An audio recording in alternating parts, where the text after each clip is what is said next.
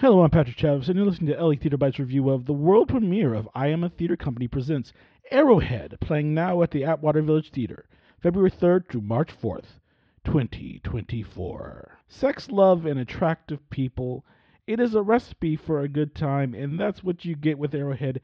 It's a good time. This broad sex comedy provides lots of laughs and some light insight into the queer community.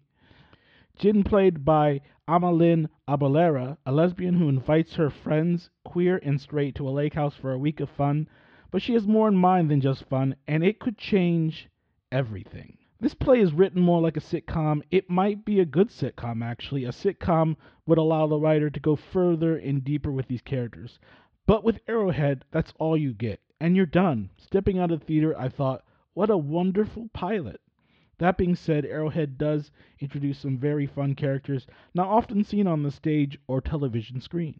Lindsay Corrin plays Cam in Arrowhead, and I can't wait to see this actor in another production. Hilarious, straight-faced delivery, saying the most ridiculous things and not breaking character. Corrin is the anti-Jimmy Fallon on the set.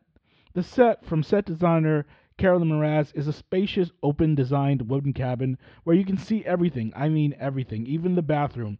And it gets steamy in some scenes. That is undeniable. I don't know what's in the water in Arrowhead, but almost everyone in this cabin is thinking about sex.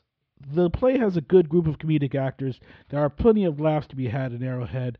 The lead, Amalyn, who plays Jin, is incredibly relatable in this, and you feel for her character. She does an excellent job expressing the frustration a lot of people have with sexuality, and I think anyone with half a heart can see that from Abalera's performance.